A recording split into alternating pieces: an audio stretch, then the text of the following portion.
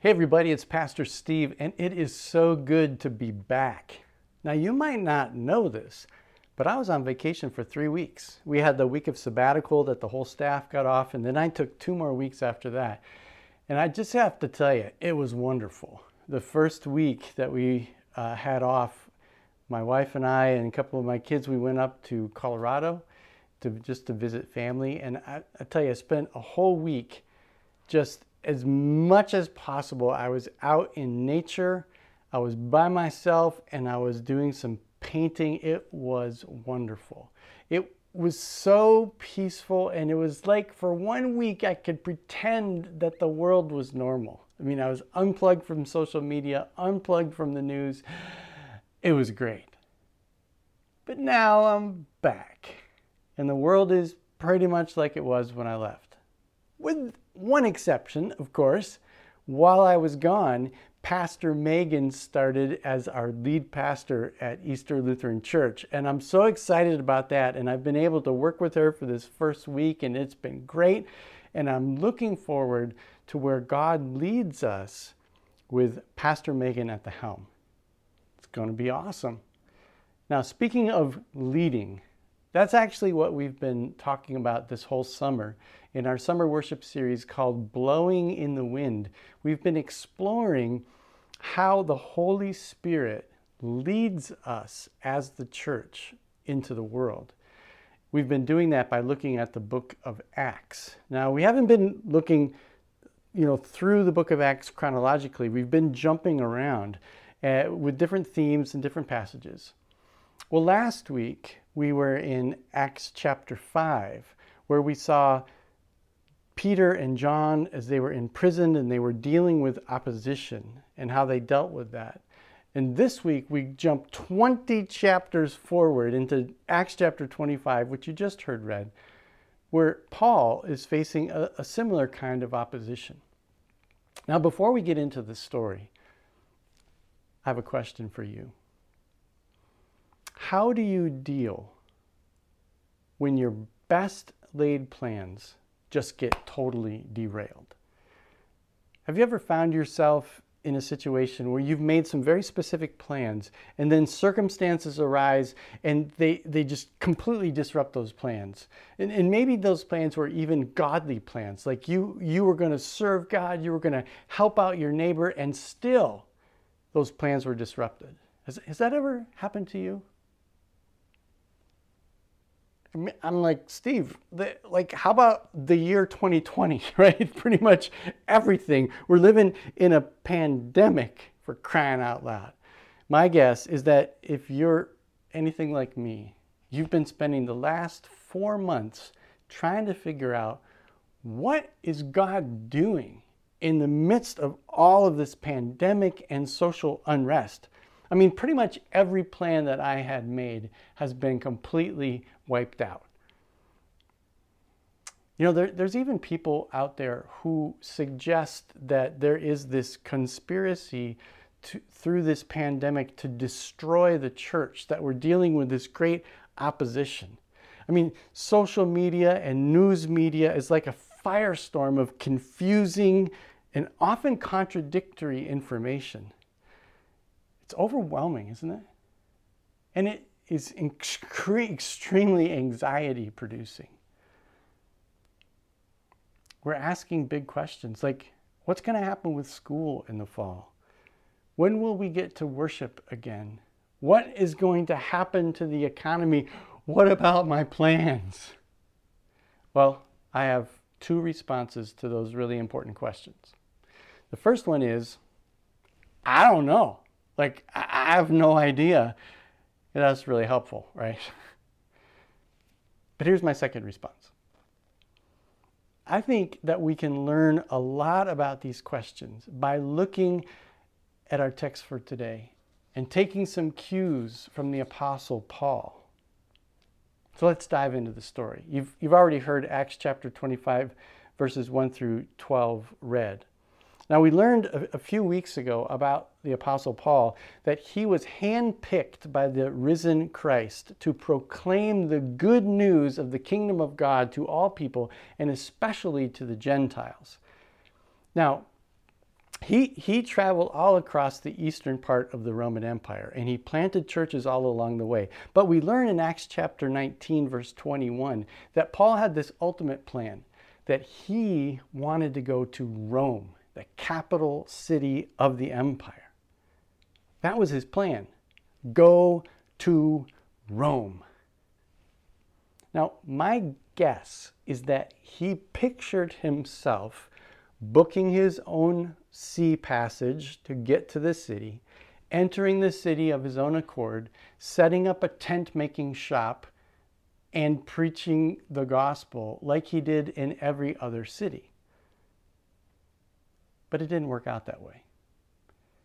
Now, our text today in Acts chapter 25, in order to understand this little piece of the story, we really need to roll back the tape for 4 chapters and starting in chapter 21, see what happened to Paul. So here's the quick recap.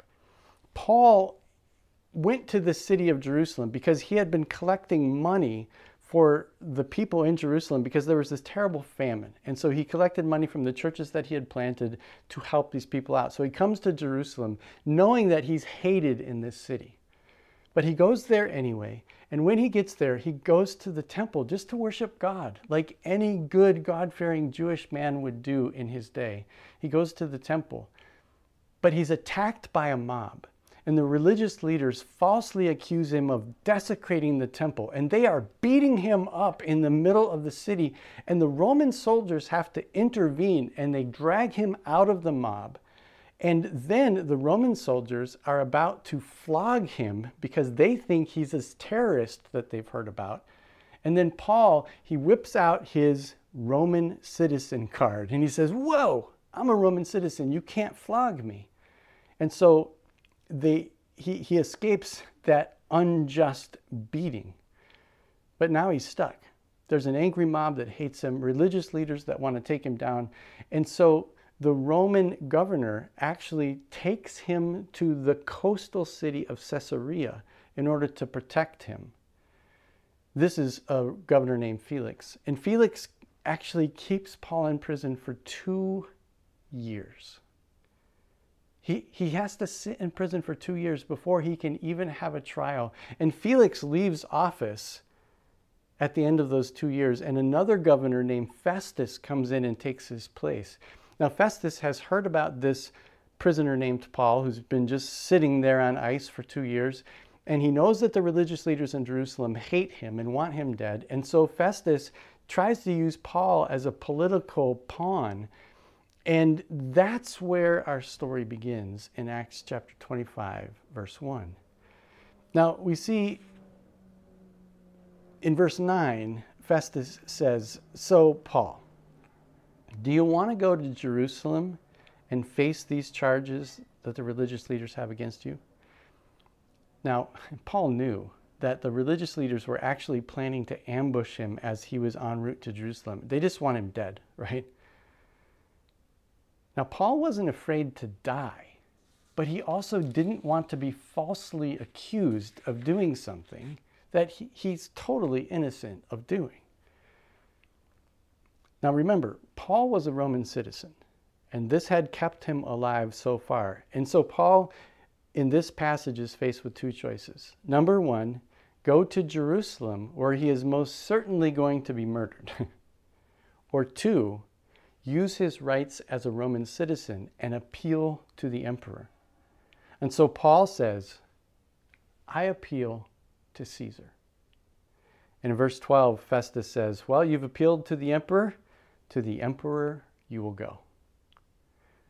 So to Rome, Paul went as a prisoner.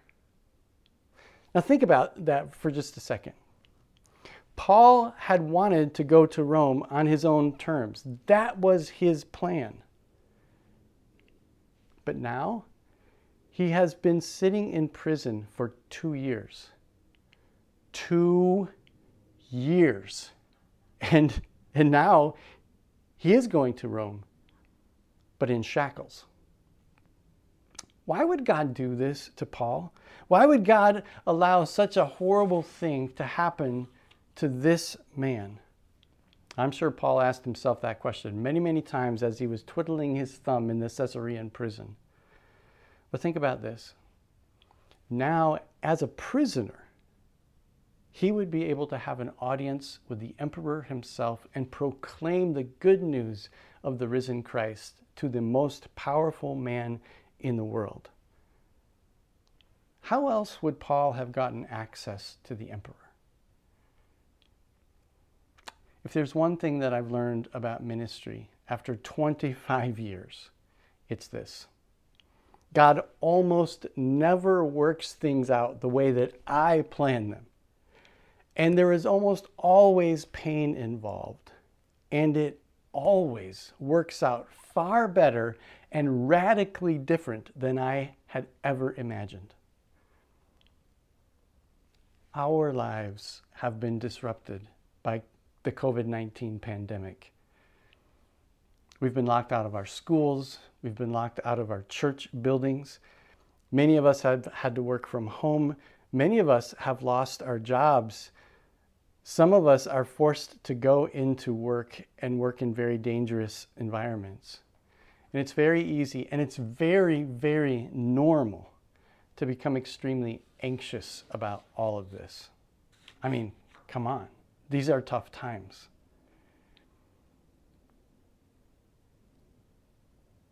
We're all wondering, all of us, we're all wondering what's going to happen this fall. I don't know how we're going to do confirmation. I don't know how we're going to do jam and high school ministry.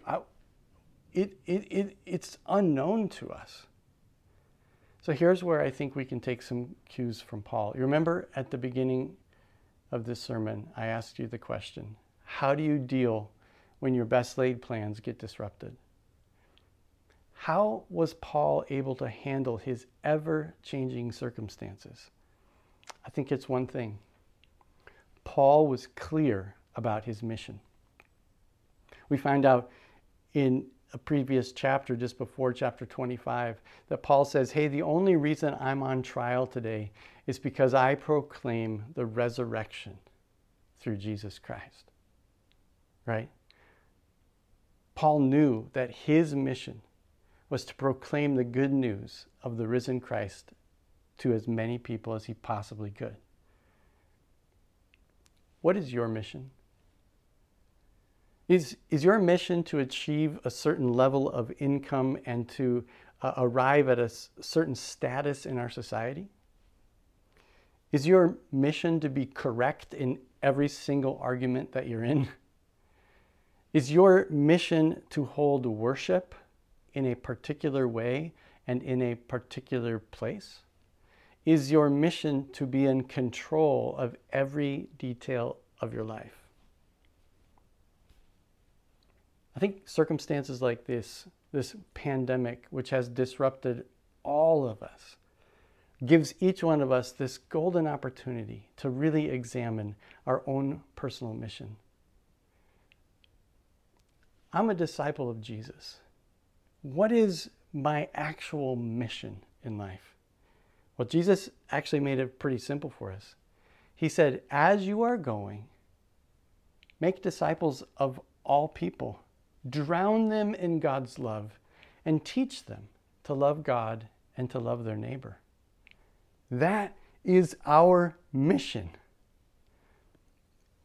You know, do our current circumstances actually keep us from loving God or loving our neighbor? They really don't. We don't need to gather in a particular place in order to be the church. I've actually found great freedom in working from home. In doing online worship, while it's not what we planned or what we hoped for, and it's not what we'd like to do for the rest of our lives, it has actually opened up opportunities and connections that we never imagined. And perhaps you have found a deeper connection with your own family or with the neighbors in your immediate neighborhood. Perhaps God, right now, is trying to show us that there might actually be a different way to get to Rome. I don't know exactly what God is trying to say to you. I don't know what you need to hear from God from this text. But please know this. The Spirit of God is blowing through this world, and God is working in the midst of these circumstances. And may we never lose sight of the fact that our mission is simply to love God and to love our neighbor. Amen.